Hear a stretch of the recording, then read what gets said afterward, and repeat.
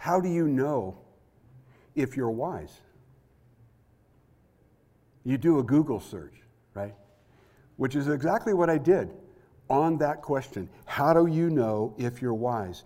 And as Google does, in less than a second, I got 720 million places that I could possibly go to find an answer to that question. Let me just share with you three of the places that I went to. The first one, 17 unique signs that you're an old soul and wise beyond your years.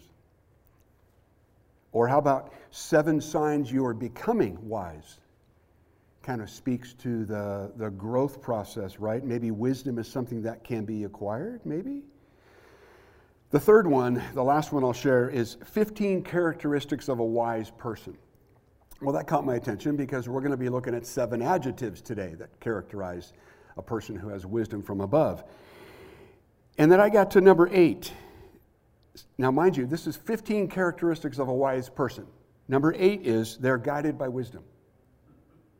It's like, okay, tell me something I don't already know. A little bit of circular reasoning there. Or number 14, and this is pretty funny. Number 14, they never pay full price.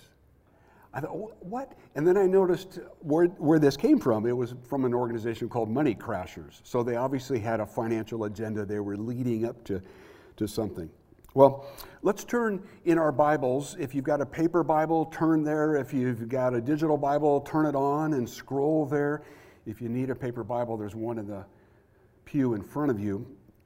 I'm going to put the passage up on the screen as I read through it for the first time. I'm not going to leave it up there, though, because what I really want you to do as we go through this passage, these 6 verses, I want you to be looking at your Bible, the Bible that you use on a regular basis. Now, that might be digital, and maybe you have the ability to highlight something, or it might be paper, and you might want to circle a word or phrase or two along the way here. Let me read James 3:13 to 18. Who is wise and understanding among you? By his good conduct, let him show his works in the meekness of wisdom. But if you have bitter jealousy and selfish ambition in your hearts, do not boast and be false to the truth. This is not the wisdom that comes down from above, but is earthly, unspiritual, demonic. Verse 16, for where jealousy and selfish ambition exist, there will be disorder and every vile practice.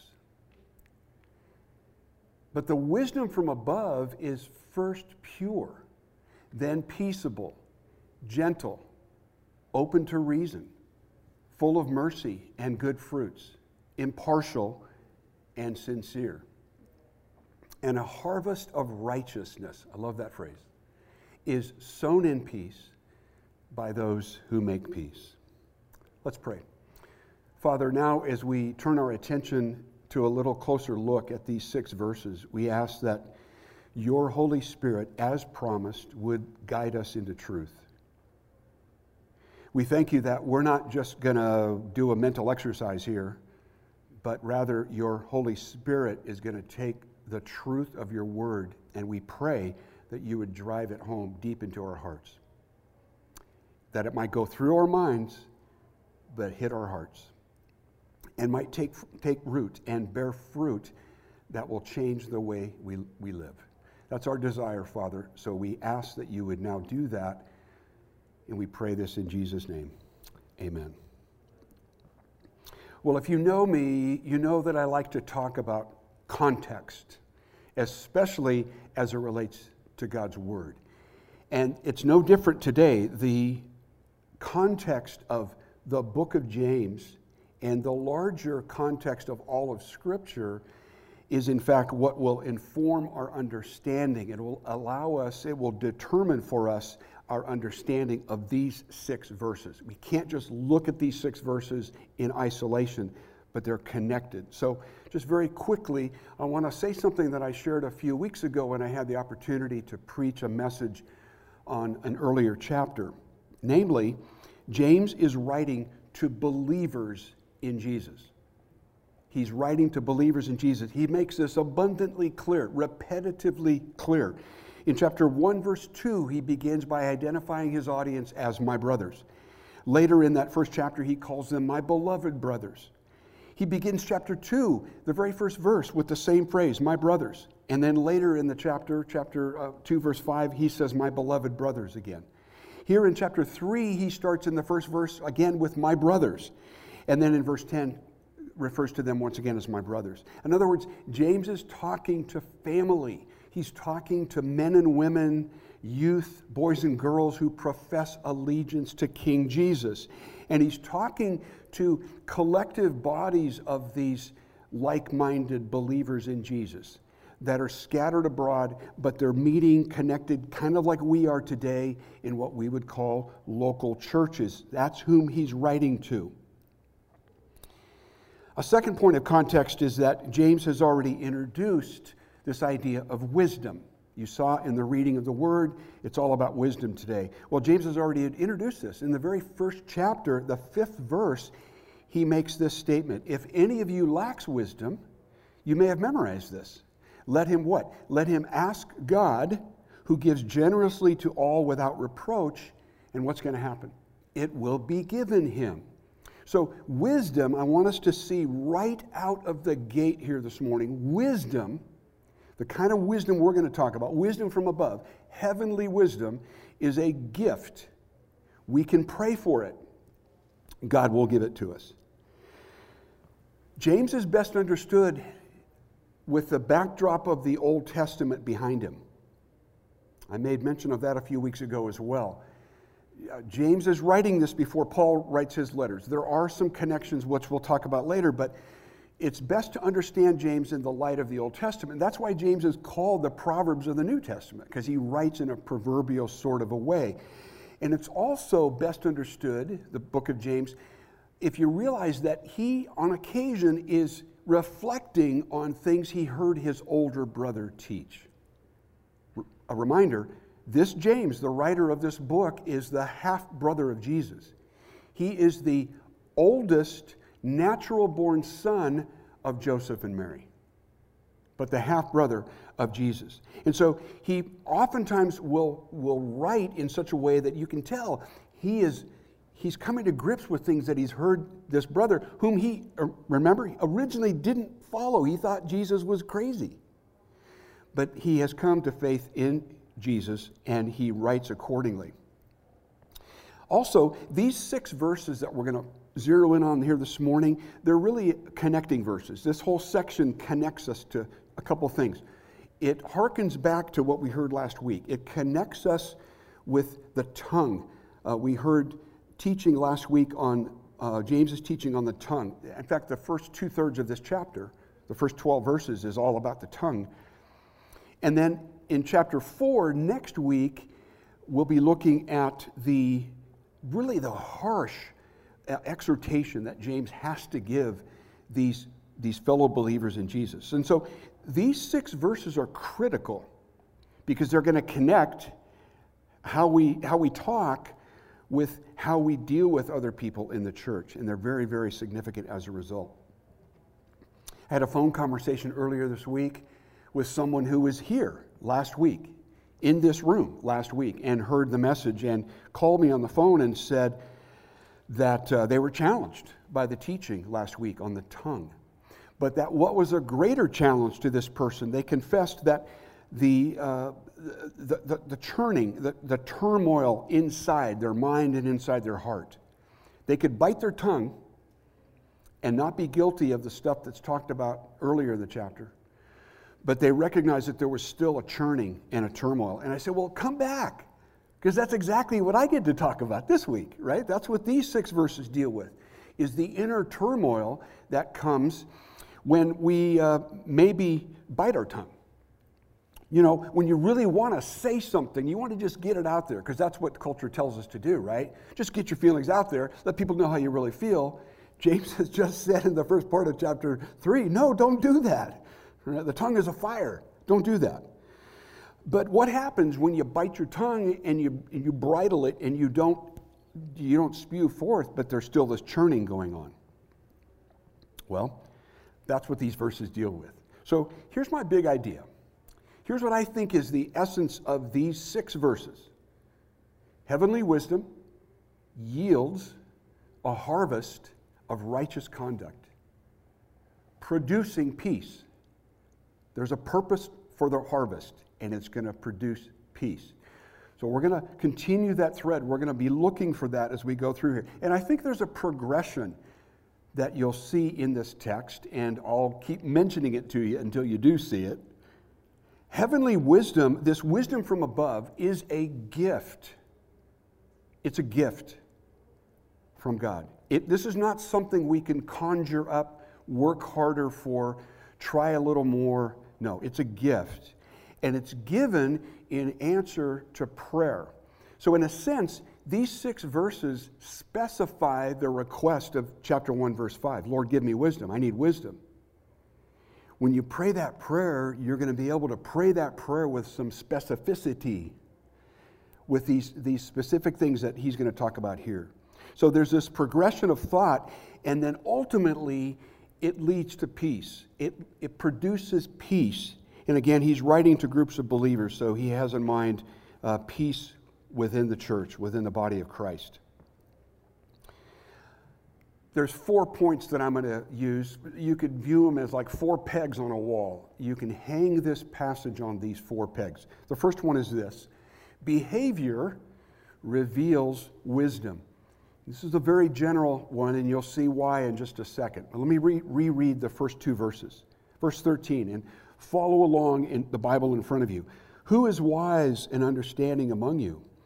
By his good conduct, let him show his works in the meekness of wisdom.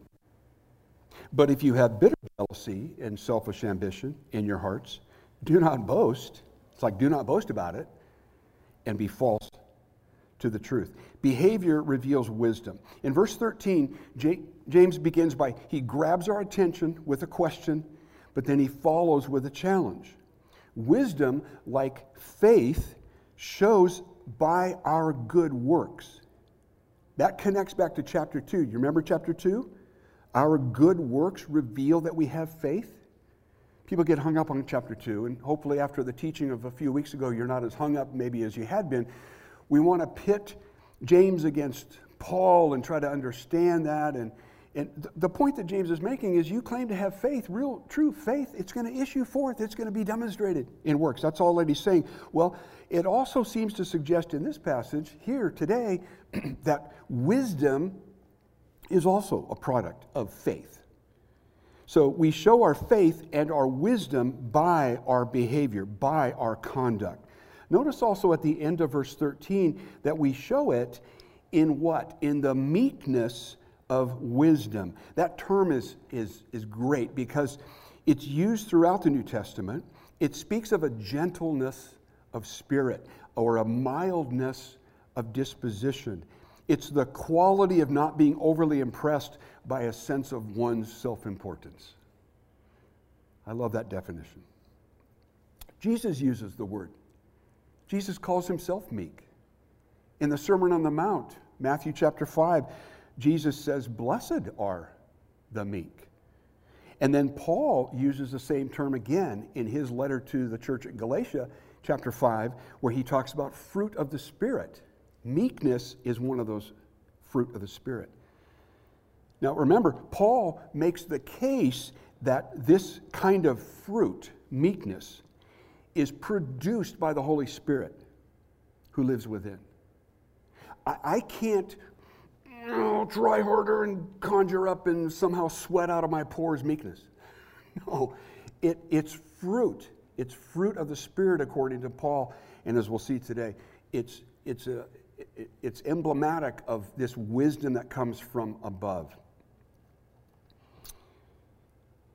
In verse 14, James flips the script, so to speak. I didn't mean to go forward here. Let's see if we can back up. There we go. Sorry. You already got a glimpse where we're headed, though. That's okay. But in verse 14, James shows the opposite. He observes that negative behavior, namely bitter jealousy and selfish ambition, also reveal wisdom. Think of it that way. But it's wisdom that's not connected to reality.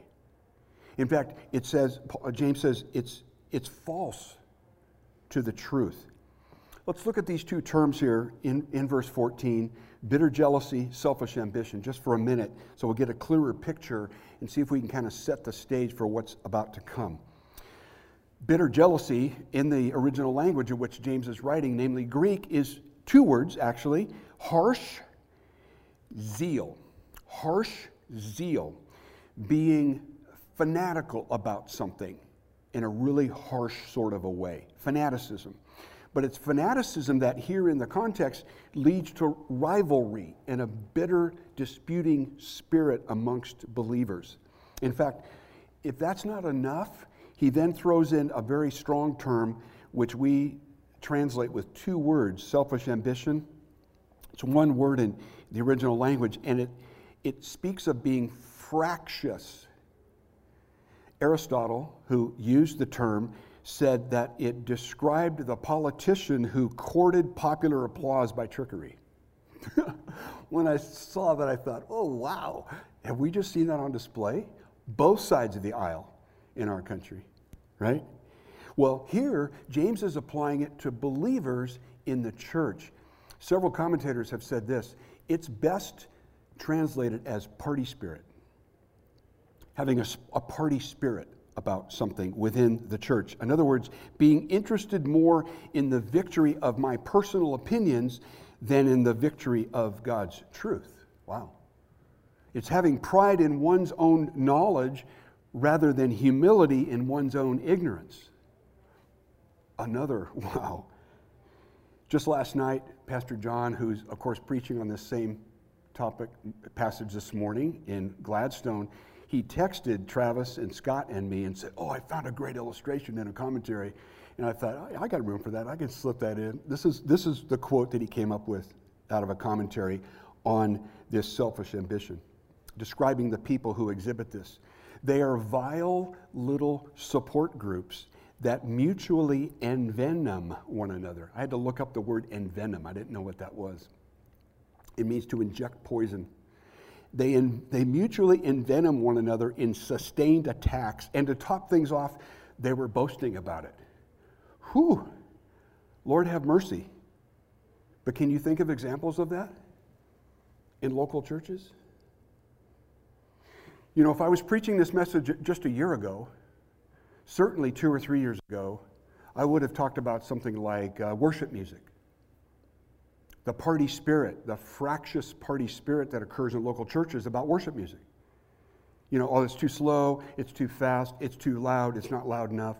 You don't use the right things. Drums, are you kidding? Get them off the stage. Party spirit. I've grown up in churches where church is split over issues like that. Or maybe the color of the carpet.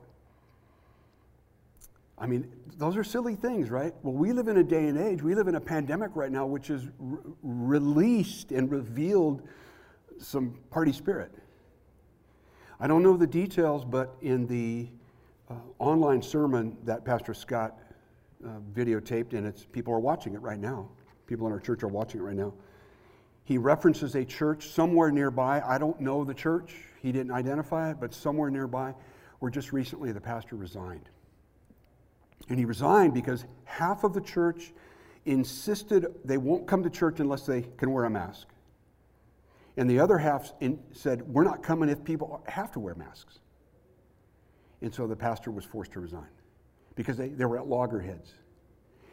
It's like, are you kidding me? James says, no, I'm not kidding you. This is real. He was dealing with this in the first century, and we're dealing with it as well. Well, where does that kind of wisdom that we've just been describing, where does that come from? And I've already accidentally revealed this. It comes from the pit of hell. I like to call it hellish wisdom. Hellish wisdom yields a vile harvest. Look at the next couple verses, 15, 16. Let me reread those. This is not the wisdom that comes down from above, but is earthly, unspiritual, demonic. For where jealousy and selfish ambition exist, notice there, that's a repeat from verse 14. There will be disorder in every vile practice. The source of this wisdom is earthly, it's unspiritual. In fact, it's demonic. These three are arranged in sort of an ascending order of strength. But where has it taken us? It's taken us downward in a spiral that ends in hell, in the pit of hell. Earthly, or better yet, earthbound. It's wisdom that does not take God's supernatural intervention into account. It's just natural. It's a narrow perspective that fails to consider the sovereign control of God over the universe. The sources of this kind of wisdom, the standards of this kind of wisdom are earthly. Success is measured in worldly terms. Its goals reflect this world, not God's kingdom. The source of that kind of wisdom we've been talking about is earthly. Secondly, it's soulish. ESV says it's unspiritual. A better translation would be soulish. It's sensual, not in the sexual sense, but sensual in that it's only defined by what you can come into contact with through your senses. What you can see, hear, taste, touch, smell, feel. It's devoid of the Spirit. It's devoid of the supernatural. And it's wisdom that is focused on one's self alone. It's soulish.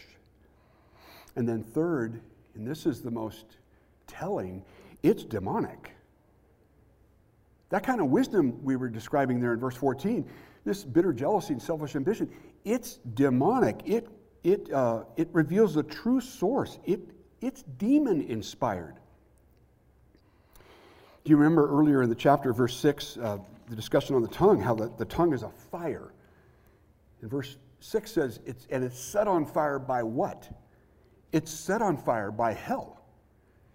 Brothers, sisters, this is hellish wisdom. This is demonically inspired, motivated wisdom that issues forth in bitter jealousy and selfish ambition. It's interesting. This kind of wisdom is characterized by a phrase that we've seen in other places in Scripture. It's characterized by the world, the flesh, and the devil.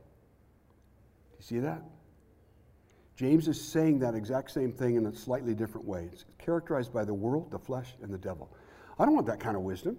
The bottom line of that kind of hellish wisdom, which results in jealousy and selfish ambition, the bottom line is, notice, it brings disorder and every vile practice. There's a progression involved there as well.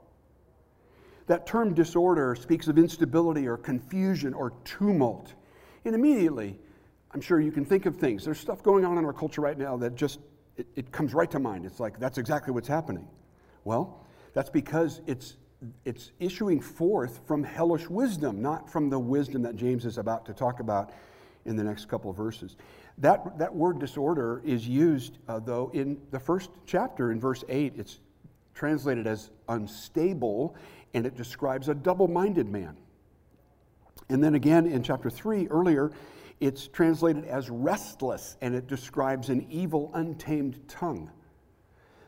That's what happens with hellish wisdom. It issues forth in jealousy, selfish ambition, thus creating disorder. So instead of producing peace, which James is calling for and will especially call for in the remaining chapters of his book, instead of that, hellish wisdom creates strife and division. Well, what does produce peace, right? We've looked at the negative side, hellish wisdom. What does produce peace? Fortunately, the next verse gives us a wonderful example. Actually, several. Heavenly wisdom yields a spiritual harvest. But the wisdom from above is first pure, then peaceable, gentle, open to reason, full of mercy and good fruits, impartial and sincere. I'm going to put that up on the screen, and I've highlighted those 7 adjectives because I want to camp out there. I had an especially interesting and rough week. Should have been anticipated. It happens when you're preparing to preach or teach on a particular passage. I won't do this to you, but I could read you a text that was laced with hellish wisdom. Absolutely laced with hellish wisdom. And I struggled to deal with that. Even had a conversation with the person who sent me the text, and that was even worse. And I told Pastor Scott this morning, we were in his office early and praying, and I said, man, all week long, it's like I've been clamoring to get out of verse 14 and get into verse 17. And you'll see why, because this verse, one verse, but it's so rich. So I want to unpack these 7 adjectives. It'll help to describe this wisdom from above, what it looks like when it gets translated into behavior and then into daily conduct. And as I do this, I want to ask you, be thinking about, does someone come to mind? Someone may come to mind, may pop into your head as we're describing one or more of these adjectives. And I'll share with you at the end of this, there's a person who came to mind immediately that really fulfilled all 7 of these, and I'll talk about him in just a minute.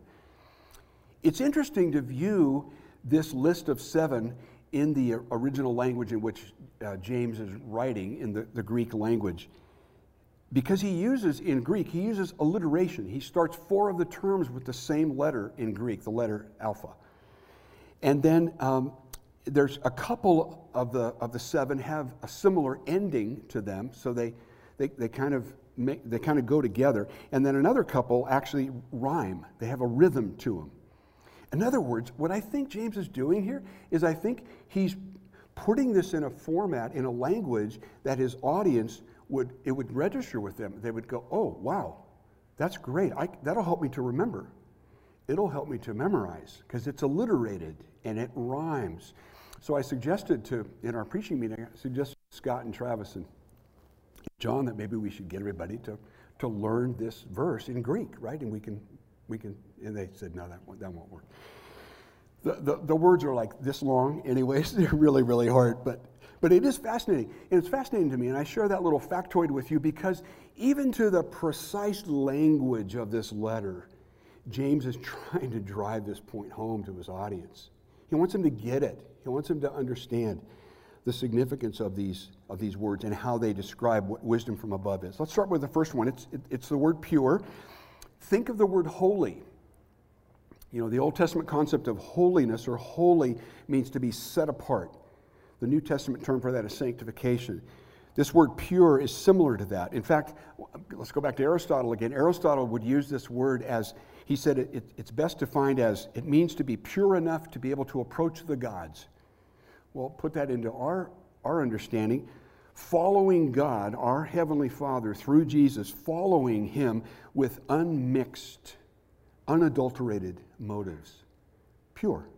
So the first thing that issues forth from heavenly wisdom is this idea of purity. Secondly, heavenly wisdom from above, is peaceable. Literally, peacemaking. It's not just an attitude being peaceable, but it's actually working to make peace. And the term in James's language spoke of, it connoted a connecting of people who are at odds with each other back into a right relationship with each other. That's the term that he's using here. And making that kind of peace, making the kind of peace that will produce right relationships with people, bringing people together and facilitating that. Third, to do that in a gentle way, a patient, considerate way. It's the person who knows how to temper justice with mercy. Not quick to have or demand our own way. And it's a person who adopts a non-combative stance. Ladies, you may not be able to relate to this, but guys will. Guys, have you ever been in a conversation with somebody and it wasn't going that well, and you maybe felt they said something to your face and you maybe felt yourself square up on them? Do you know what I'm talking about? When we square up on someone, that's like, what am I preparing to do? I'm preparing to what? To go to blows or something? James is saying this wisdom from above creates a behavioral trait that's gentle. It's the opposite of that. And by the way, it's listed as a prerequisite of church leaders in 1 Timothy 3. That same term is used to describe an elder or a deacon. Here at New Life, we call deacons ministry leaders. Okay? Interesting. They're also one who's open to reason. Wisdom from above, heavenly wisdom, creates an openness to reason. Literally, easy to persuade. Not in a weak, servile sort of a way, but in the sense of not being stubborn, not digging my heels into the ground, but being willing and open to be persuaded otherwise, if the truth would do that. Being willing to listen, being deferential. Now that's far from the party spirit that was mentioned up there in verse 14, is it not? Again, this is heavenly wisdom, wisdom from above. And notice what happens. It says next that it's full of mercy and good fruits. And those two things are linked together. There's a little connector there that links mercy with good fruits together. And this is the kind of mercy that a person has when they're ready to help someone who's in trouble, and the person who is in trouble has actually brought the trouble on themselves. It's their fault that they're in trouble. But we're compelled to have mercy towards that kind of a person, and to do it in a practical sort of a way. It's not just, hey, brother, I'll pray for you. It's, hey, brother, I'll pray for you, and let's talk about what can I do with you to help you out of that situation. So it's a very practical mercy. And notice, it results in positive outcomes. It results in good fruits.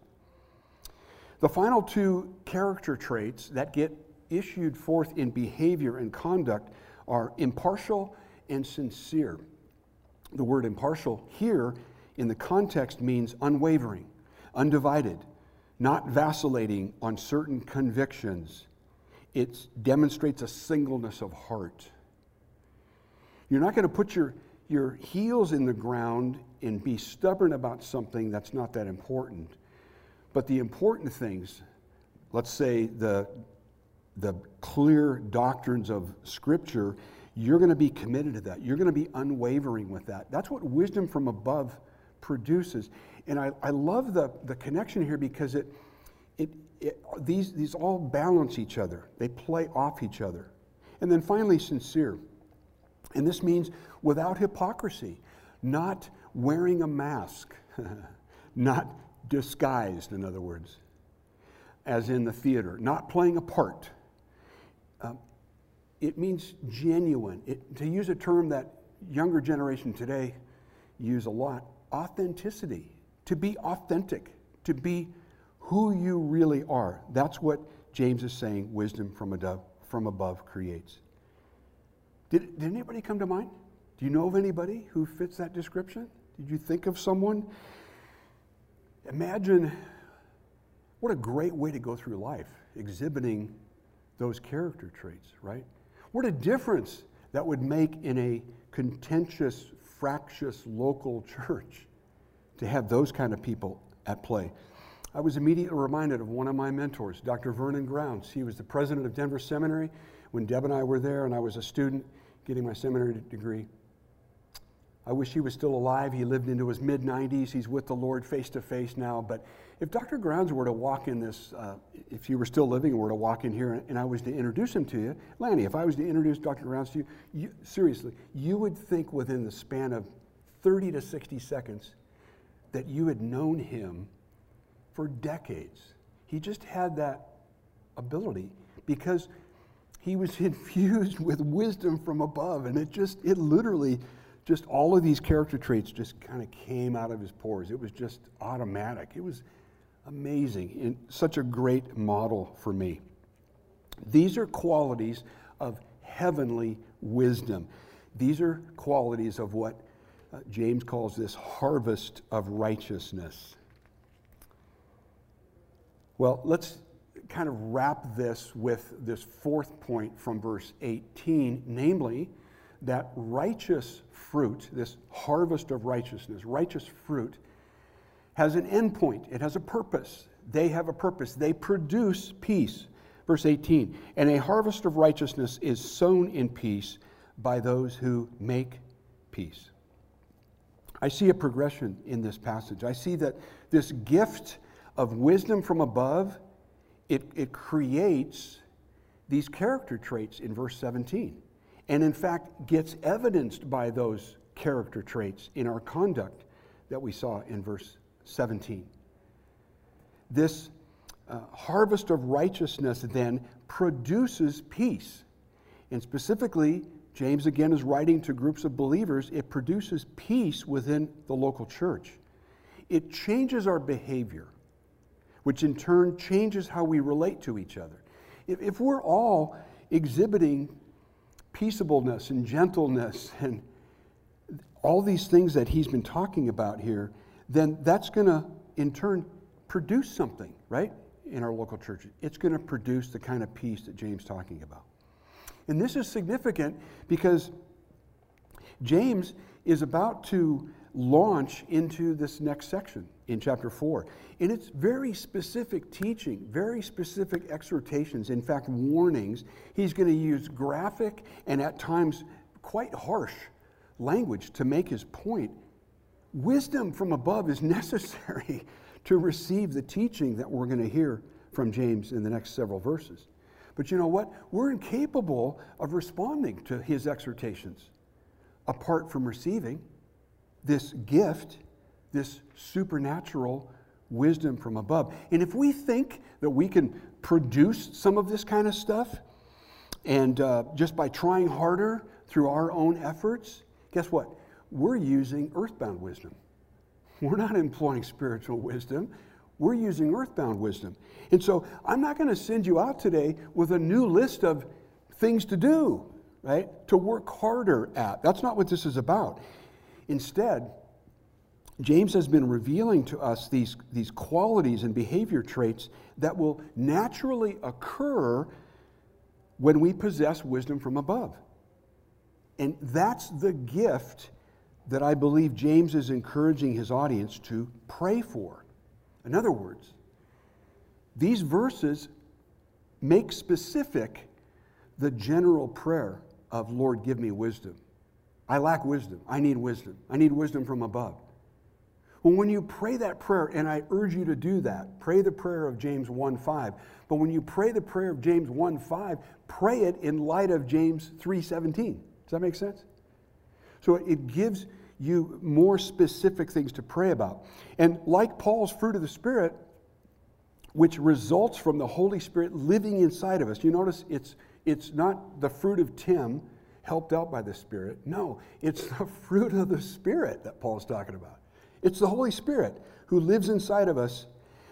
Just like that, this wisdom from above that we are to ask for and God will freely give to us is a gift. It's a gift from God. So again, I don't want you to walk out of here thinking that this was some sort of moralistic sermon and I got to go home and try harder. No, that's not what it's about. In fact, the only way that this happens is as our relationship with Jesus Christ grows stronger and stronger. Frequently, many of you know, I pray to God that He will allow me to fall more in love with Jesus. Well, the more I fall in love with Jesus, the more I'm going to have this gift of wisdom from above, which is going to issue forth in the character traits and the conduct that we've already seen. In fact, the Apostle Paul makes that connection. Now, he's writing after James, but he makes that connection later. I wonder if maybe he would have thought about what James said here. In his first letter to the church at Corinth, in the very first chapter, right out of the beginning of that letter, he connects wisdom, this wisdom from above. He connects it to Jesus Christ. And we're always looking for ways to connect a message to Jesus. Well, this one is an easy one to do. Let me read for you from 1 Corinthians chapter 1, beginning in verse 21. And Taylor started our singing this morning out of this passage. For since in the wisdom of God, the world did not know God through wisdom, through earthly wisdom, it pleased God through the folly of what we preach to save those who believe. For Jews demand signs, and Greeks seek wisdom. But what do? We preach Christ crucified. It's a stumbling block to Jews and folly to Gentiles. But to those who are called, both Jews and Greeks, Christ is the power of God and the wisdom of God. Ultimately, He is the source, and He also is the model for this wisdom from above. So when we pray for wisdom, I want to urge you to pray specifically for wisdom that is pure and peaceable and gentle and open to reason and full of mercy and good fruits, impartial and sincere. Let's pray for and then gladly receive from God this wisdom that produces something. It produces shalom. I think James has in mind that Old Testament concept of shalom, that comprehensive idea of wholeness and completeness and soundness, the overall good that comes to the person whom God favors. Heavenly wisdom yields a harvest of righteous conduct, producing peace. Let's pray.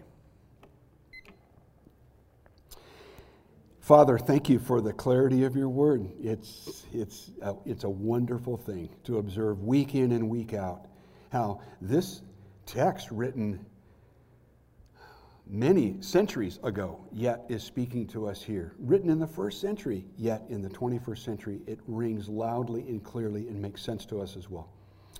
So Lord, take the truth of your word, drive it deep into our hearts so it can take root there and then bear fruit to your glory. We pray this in Jesus' name.